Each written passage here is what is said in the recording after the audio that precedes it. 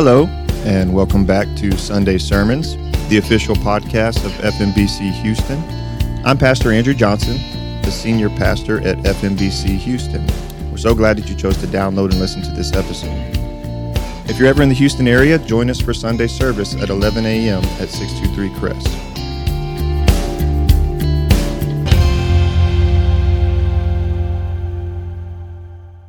Good morning. Will you pray with me? Father, we invite you into this place. We know that you're here. Holy Spirit, we are hopeful, we are expectant that you have a word for us today. Lord, as you speak, I pray that we would listen.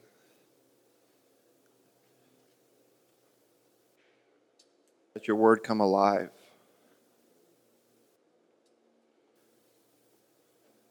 Encourage us, challenge us, reveal to us what is unknown and hidden. Only your Holy Spirit can do that. We love you, Jesus, because you first loved us. Amen?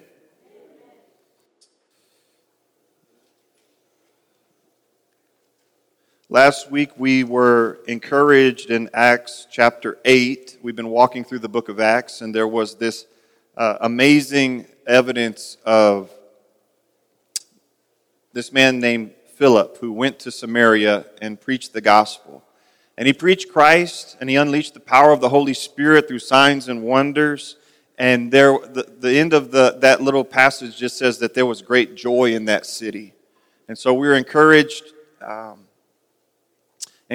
know the power of the gospel, encouraged to know that it's not just the message that he brought, but also the evidence that it works, that there's power in it, and that it makes a difference. Verse 9 goes a little bit deeper into that city of Samaria. I mean, earlier it says that Philip preached the gospel and that they saw signs and wonders and that there was healing and casting out of demons. And that city, for the most part, came to the knowledge of Christ and came to believe in the gospel. We go deeper now into one particular man in that city and all that it is that the Lord is doing in his life, and also the resistance and the brokenness that's in his life. And I hope that we can learn from him as we look at ourselves, at our society, our city, our culture, as well as where we find ourselves in the midst. So will you stand with me in honor of reading God's word? We're in Acts chapter 8, starting in verse 9.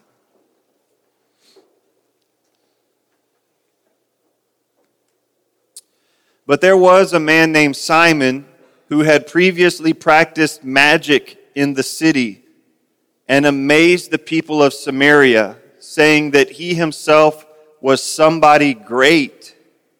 They all paid attention to him, from the least to the greatest, saying, "This man is the power of God that is called great."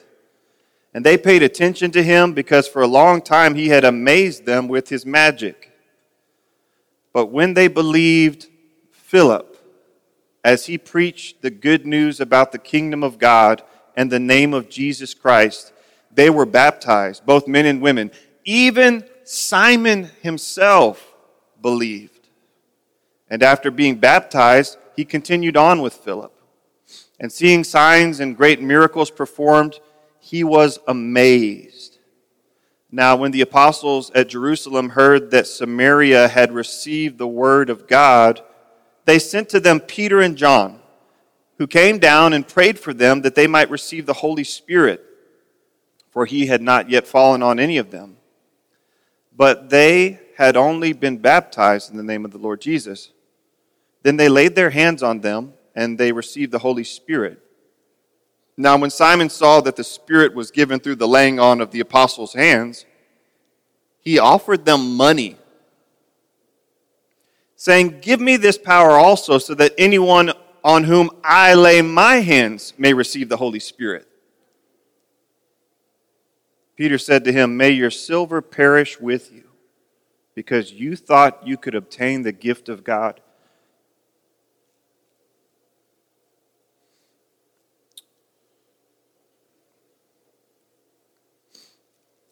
Sorry.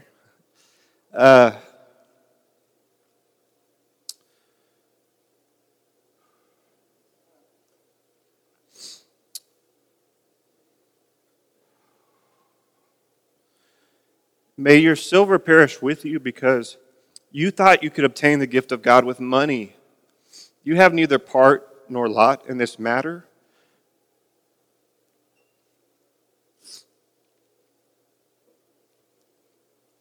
For your heart is not right before God. Repent, therefore, of this wickedness of yours, and pray to the Lord that, if possible, the intent of your heart may be forgiven you. For I see that you are in the gall of bitterness and in the bond of iniquity. And Simon answered, Pray for me to the Lord, that nothing of what you said may come upon me. Now when they had testified and spoken the word of the Lord, they returned to Jerusalem, preaching the gospel to many villages of the Samaritans. The grass withers, the flower fades, but the word of the Lord remains eternal. You may be seated. I have to apologize. I try not to cry in the middle of the scripture reading. And what a weird place to start crying, right? But man, I was rocked by one more news story about a great Christian leader falling into scandal. And you don't have to know which one it is because there's unfortunately so many to choose from these days. And it came upon me to read of this story, someone that I had some connection to, and then to wrestle with this man called Simon the Great. And so I don't know what it is about our culture, about our society, about the state of the church in this current day in which humble shepherds have been elevated to statuses of celebrity and superstardom, but I know that it's a soul sickness, both for those who are elevated and both for those who stand under them. And something has got to change, and I think there's something in the story of Simon that speaks to the story of someone who heard the gospel and believed and was baptized, and yet there was still, the Bible says, Peter says, he saw in him a bond of iniquity and a bitter gall, a bitter poisonness that he was susceptible to. And so I have some points that kind of really stuck out in this passage. It's a strange story. I could spend all day just talking about the theological implications of the Holy Spirit and the laying on of hands, and I want to just kind of address that briefly, but let's get into it and see what the Word has for us today. There was a man named Simon who had previously practiced magic in the city and amazed the people of Samaria, saying that he himself was somebody great. They all paid attention to him from the least to the greatest, saying, This man, listen to what they said, this man is the power of God that is called great. And they paid attention to him because for a long time he had amazed them with his magic. And that's the first part in our modern society. He's doing magic tricks. I mean, is the David Copperfield type of guy? What's going on here? And truthfully, it's not really clear. Are we talking about someone who was moving in demonic powers? It's very likely that there was somehow he had supernatural access. We know that the power was not of God, whatever power it might have been. So on one hand, it could have been a demonic power that somehow could excite and amaze the crowds. That happens all throughout the book of Acts. There are other examples of how spiritual forces can inhabit or empower people to do things that's not godly, but is still amazing and it is powerful. It also could have been, some might argue, sleight of hand. Maybe he was just a great orator and somehow was able to kind of, sell some snake oil or something, just kind of a charlatan. Whatever the case may be, Simon practiced magic in the city, and he amazed the people of Samaria. And he said that he himself was somebody great. And it worked. They all paid attention to him, from the least to the greatest. They said, this man is the power of God that is called great. You know, it's happening today, and we could talk about social media and influencers and celebrities, and it's amazing how so much of that has permeated into the church, and the church just kind of accepts it. Like, well, yeah, I mean, you got to have some followers or some influence. And I really take issue with that. I think there's something very dangerous, and I think the more we engage in this type of celebrity status worship, it's not good. It's not good. But it's not just a today problem. There's this human condition where people rise up in communities and cultures that can move other people, that can influence, that can impact people, that can captivate crowds, they can impact lives. They move in a power that is convincing, and the problem is that power is real, but if it's not from the Lord, then we know that that power is not of God. So it's significant to be like, man, I mean, I was listening to this guy speak, a self-help guru, some certain, powerful speaker, and I'm like, I kind of felt something there. Yeah, no, you don't have to deny the fact that there is power that some people move in. It could be the power of being charismatic, or it could be tapping into some type of darker spiritual forces. We know the Bible says there's a spiritual reality, and there are demonic things that influence people. All that to say, the first point I want to make to you that we'll find through the rest of the story is that greatness is for God and God alone. I want you to really understand this. Greatness is for God. Simon called himself great, and the crowds participated in this codependent elevation of Simon. Simon says, I am great, and they said, man, he is great. And so this strange dance of one leader rising up to capture the attention and the praise of people. I don't want to explain all the complexities of it, but what we're reminded is that when Philip shows up, Philip is not some high-positioned apostle. I just switched from Simon to Philip. When talking about Philip, Philip was the deacon who had been evidenced in his lifestyle to be filled of the Spirit, filled of grace and truth and wisdom. He was someone who served, not someone who was seeking status, but in preaching the gospel, he declared that Jesus Christ is great, and the greatness of that name transformed lives.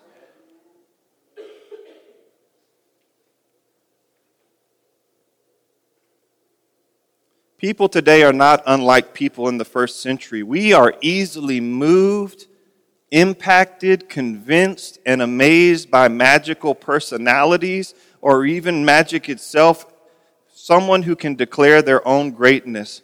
And friends, greatness is for God alone.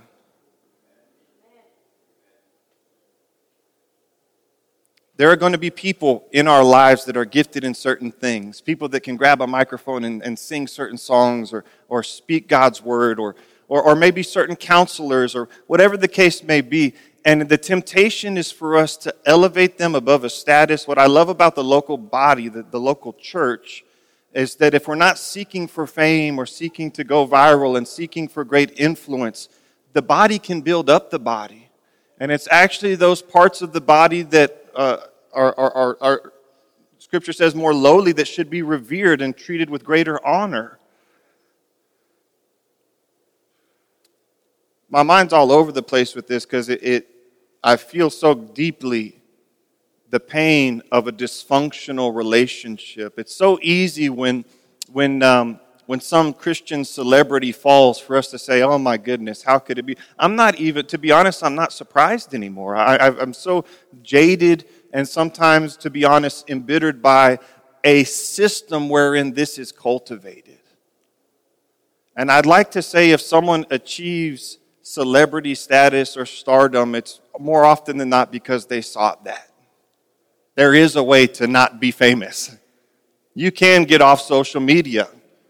You can be bad at answering your phone, and you can say no to reporters. You can invest more in studying God's word and loving people than building a marketing team. But also, I will say, for those heroes in my life that I elevated too highly, and when they fell or failed me, it was not only their fault that the damage was done, it was also that in my heart I had elevated them in a status that was not right for them to be. God is God and God alone. I thank for his grace and his goodness in broken people. I see such beauty in the people that I'm looking at right now, and God is using you and will use you for mighty things. But there's this strange balance of us not thinking of ourselves more highly than we ought to, the scripture says. That doesn't say think of yourself as lowly as possible, just a worm in the dirt. But it also doesn't say that you are the gift of God that is greatness. There's somewhere where if God is God and God alone, then he can be great. And if I'm his son and I'm his daughter, then I can just bask in his greatness. I have found it is greater to be loved than to be great. And what we're deeply seeking is to be loved. Can I tell a story on myself? I'm going to anyway. So I remember I was like, it's 2012, 2013 or something. I had to be a little bit later, so maybe 2015, 16. Anyways, I was living on Market Street, and there was a shooting across the street, and it was this tragic thing, and yet there was a testimony in it, and God allowed for gospel ministry to happen.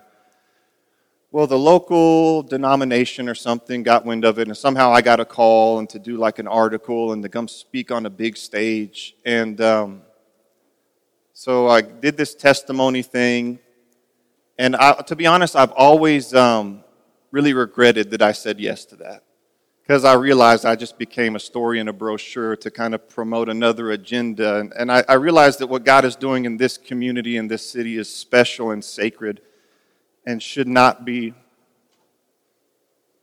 sold or marketed. But young me, you can tell him nothing, right? So I'm not completely all the way there, but I was in this, what's this called? This big conference, and there's thousands of people, and I gave my little testimony thing, and then afterwards, the director of this big organization comes to me, and he says, "That was so great. I thank God, bless you for your ministry, this and that." And he's like, "Is there anything we could ever do for you?" And my mouth, sometimes your mouth will say what's in your heart before you can stop it. I said, "I'd love to preach on the big stage."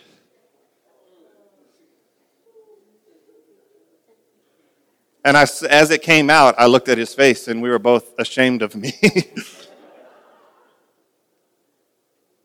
There's something within each and every one of us. I don't know if Walt Disney put it there. I think it's more the fall that thinks that we are the hero and should be made much of. And that is an Asherah pole. That is an idol that the love of God will come and tear down if you let it.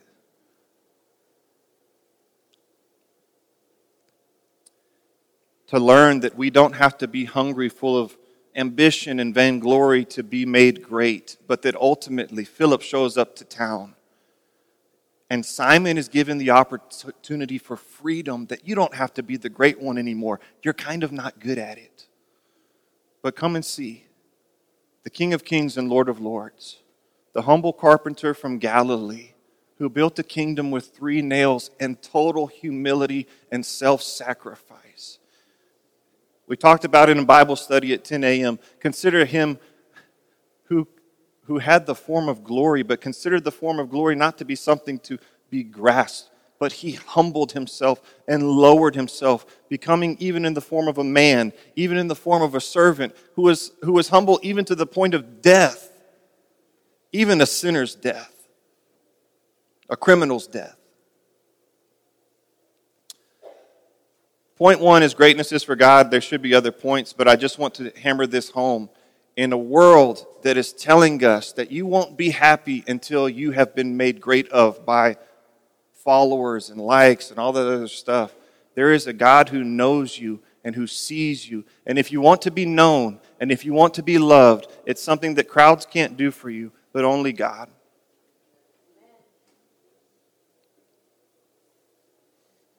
When they believed Philip as he preached good news about the kingdom of God, the name of Jesus Christ, they were baptized, both men and women. Even Simon himself believed. After being baptized, he continued with Philip, and seeing signs and great miracles performed, he was amazed.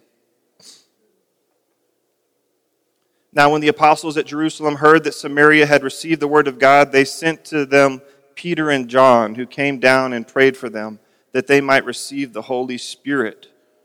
For he had not yet fallen on any of them, but they had only been baptized in the name of the Lord Jesus. Then they laid their hands on them and received the Holy Spirit. The next point I want to make, first of all, that greatness is for God. The second is so amazing. God, through the gift of the Holy Spirit, God puts his greatness in us. And this is a very mysterious thing. And it's so mysterious that it's not fully fleshed out or understood throughout most of the Bible. The Old Testament, the great mystery of the age was ultimately that Christ, the Messiah, would put Holy Spirit into his people, even not just Jews, but Jews and Gentiles. So as this is playing out, something strange happens. Philip preaches the gospel in Samaria. The Samaritans hear and receive, and yet they call back for the apostles to come and lay hands for them to receive the Holy Spirit. Now, there's been a lot of different groups born out of this one passage of Scripture that somehow would argue for a second laying on of hands or a second giving of the Holy Spirit. And that's a really complex thing to tease out, but I'll say this. There's something very unique happening here in the same way that in Acts chapter 2, for the first time in all of history, God's Spirit was going to now dwell in his people. In Acts chapter 8, God's Spirit is not going to just dwell in Jews, but now in Samaritans.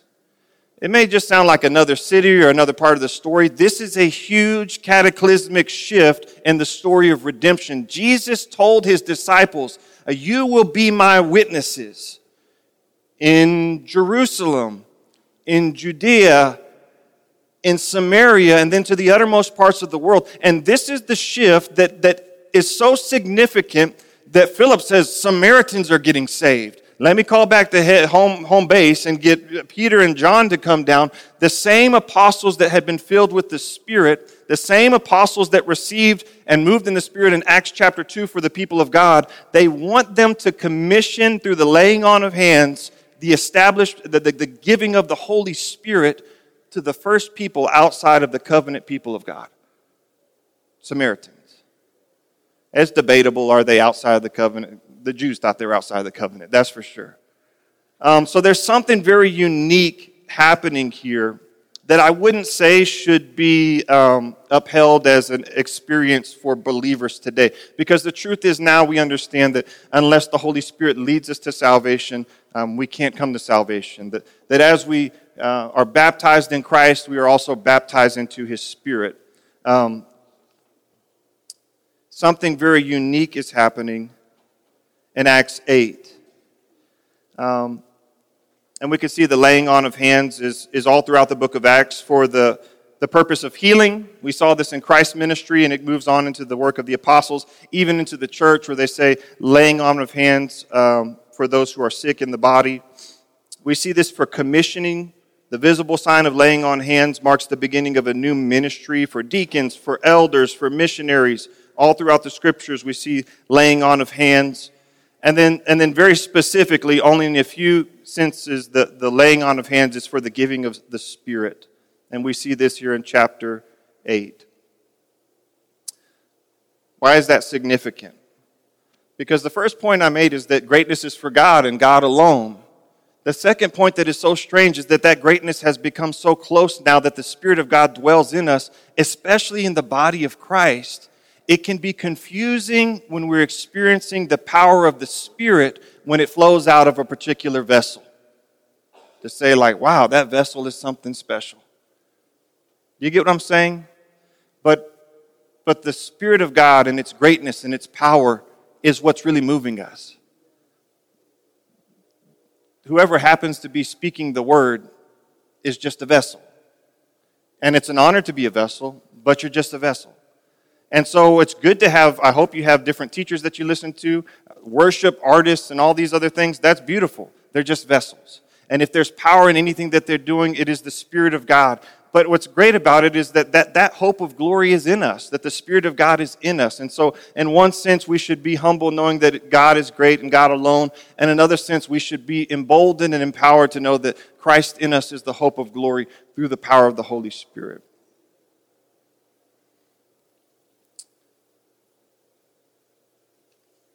If you got theological questions on this, we can talk about it more, because we really should spend about 6 weeks talking about that. But moving right along, there is another point I want to make.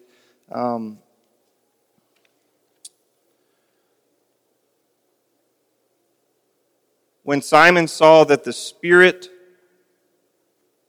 was given through the laying on of the apostles' hands, he offered them money.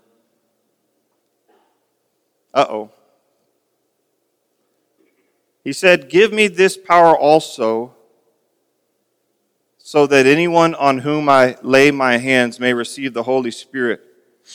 Simon is kind of infamous. There's a word in the English language now called simony, which talks about this practice of using money for the bestowing of spiritual privileges in church or religious systems. Not something you want to be known for, right? Simon says, "Give me this power also, so that anyone on whom I may lay my hands may receive the Holy Spirit."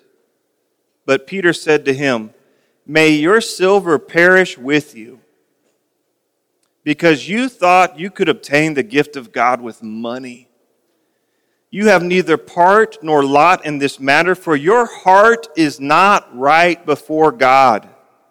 Repent, therefore, of this wickedness of yours, and pray to the Lord that, if possible, the intent of your heart may be forgiven you.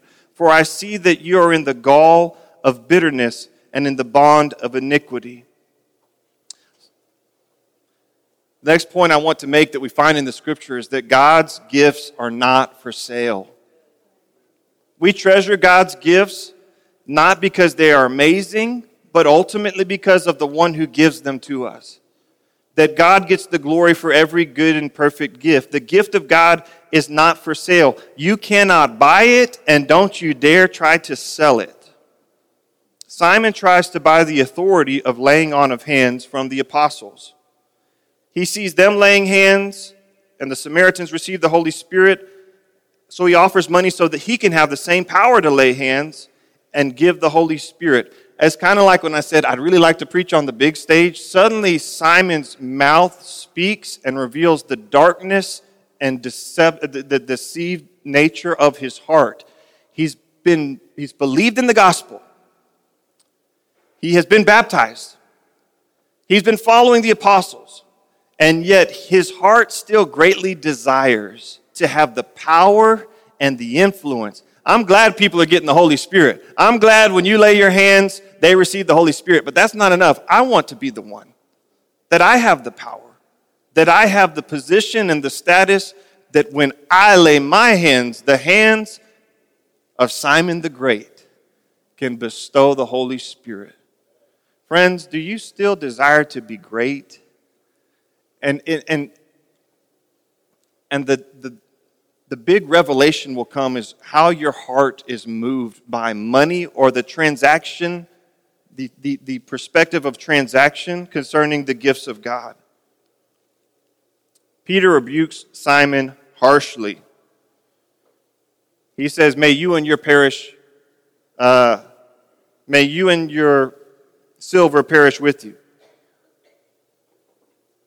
To perish, by the way, is not like may you die, which that would be bad enough. But it's more like go to hell and take your money with you. You can't buy the Spirit. Even after you die, we won't even touch your silver. That's how tainted it is. Now you may be saying, that's kind of harsh, man. Yes, it is. The grace of God, sometimes to break hard hearts, it comes in a very hard way. Amen?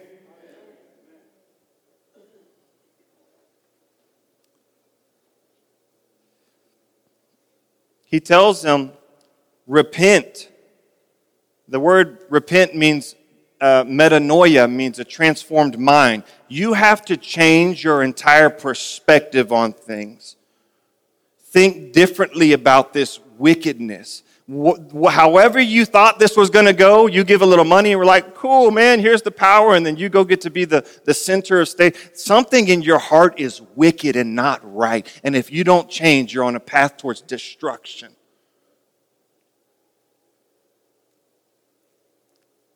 The way Peter says it, he says, I see that you are in the poison of bitterness and that you are bound in iniquity. That's Simon the Great.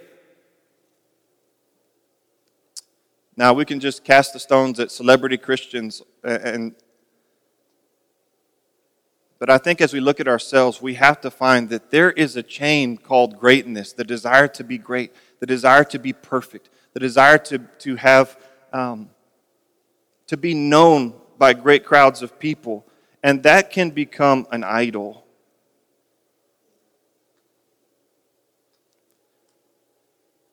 But every good thing that God has given us is not because He wanted us to revere that gift, but because we wanted to revere Him.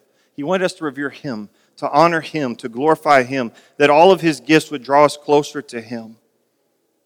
The apostles are like, Simon, you have no idea what it took for us to get here to be laying hands for people to receive the Holy Spirit. We're excited that Samaritans are about to come to know about God. And Simon says, how can I profit off of this? I'll make an investment because in the end, I'm going to make more on the return.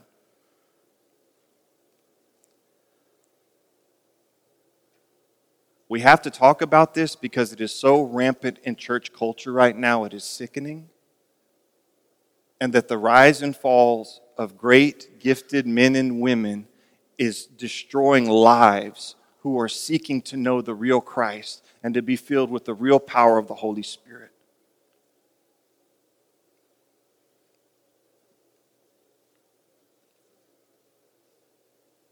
And I just want to speak to any of you who are gifted, and you are all gifted in the Holy Spirit.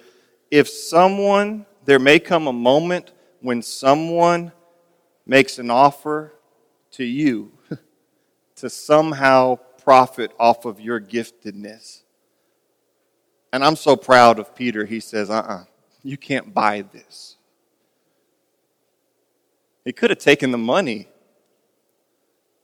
At times, I've been tempted to take the money.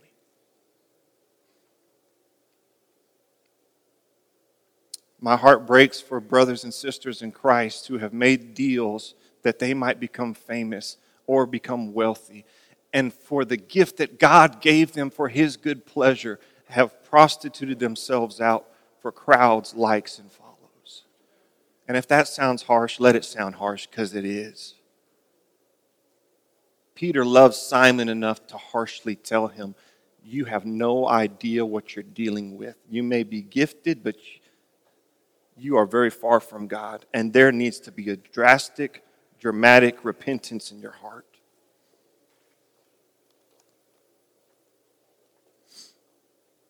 The last thing I want to say, just in review, greatness is for God. God puts His greatness in us. God's gifts are not for sale. The last point I want to make is that the greatest gift of all is salvation. When I first wrote that, I'm like, I got to find out how to make that not sound. To me, it sounds, at first glance, can sound like obvious or even corny. Like, oh, the greatest thing is salvation. And it's like, no, not if you really understand what you've been saved from. Simon says, please pray to the Lord, Peter, that what you say doesn't happen to me.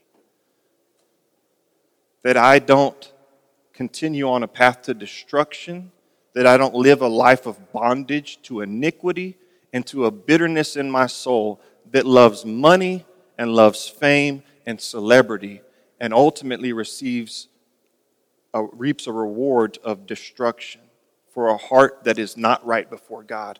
Simon says, pray for me.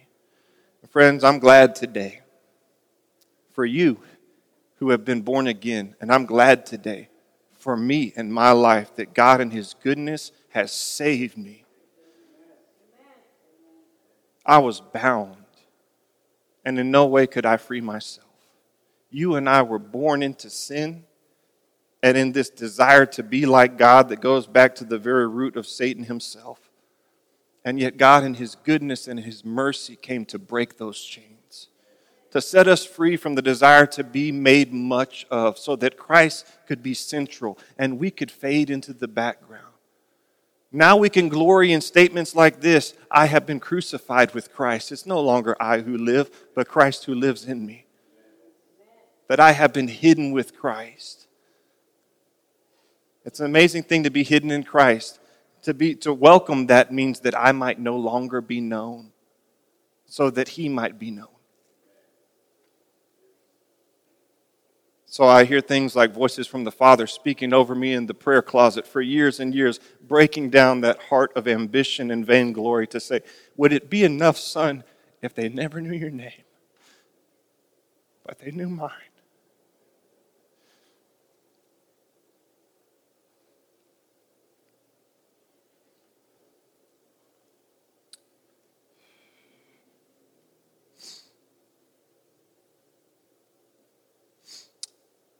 What's strange about this story is that at the time, Simon seems to earnestly respond. I know that's going to be viral, but Simon seems to earnestly respond to the gospel of Christ that Philip preached.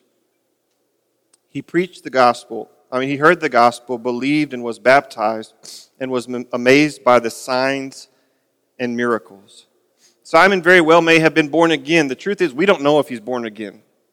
Maybe he is. Maybe this is a believer who's very confused, but he's going to be brought to repentance. Maybe he's never been born again. Maybe he had an emotional experience or was impressed by the signs and wonders. We're not quite sure. We should actually be very humble about the way that we assess other people's salvation, because there are some people, as we learned this morning through the parable of the sowers, who appear to have signs of regeneration or being born again. But then over time we see it's just, it's not a deep transformation.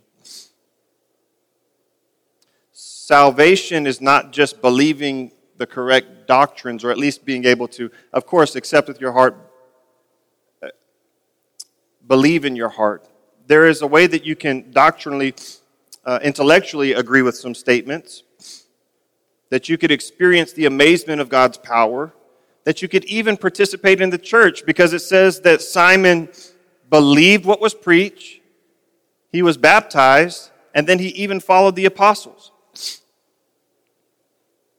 But he still lacks a drastic transformation of the heart, its desires, its motives, its idols.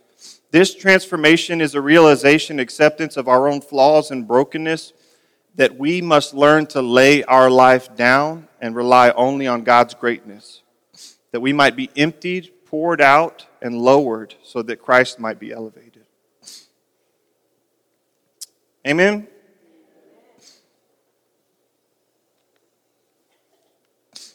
Greatness is for God and God alone. Through the Holy Spirit, God puts His greatness in us.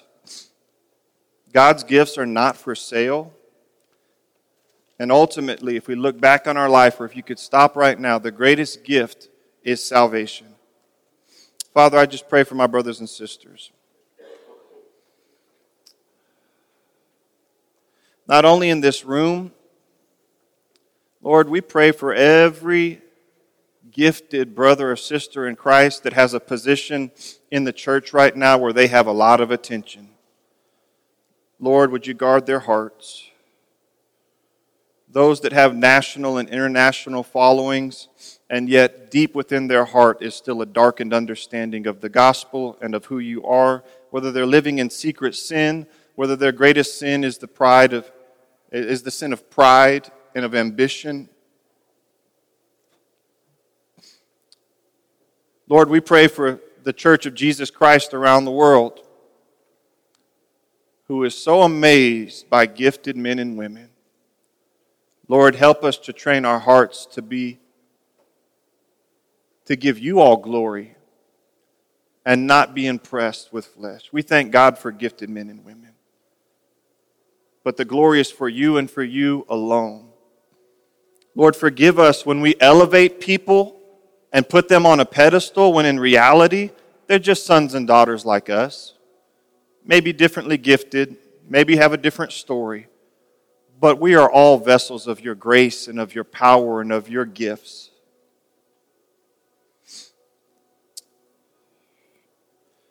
Lord, I just want to thank you for the lowering, for the humbling. I thank you for people like Peter who would stand and say the hard truths. I thank you, Holy Spirit, that you stood and said the hard truths.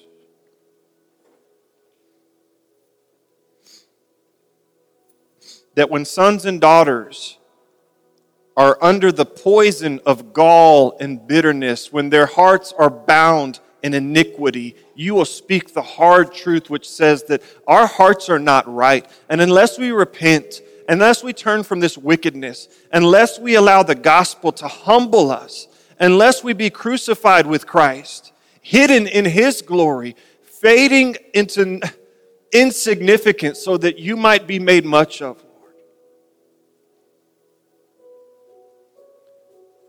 Lord, set sons and daughters free.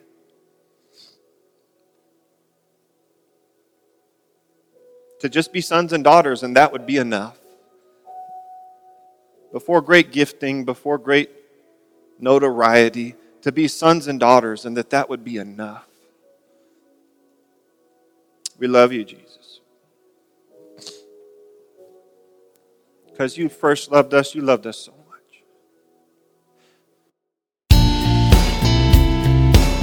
Thank you for listening to Sunday Sermons.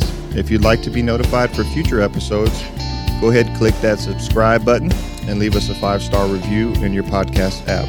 Remember, if you're ever in the Houston area, we'd love to have you to come to Sunday service at 11 a.m. at 623 Kress.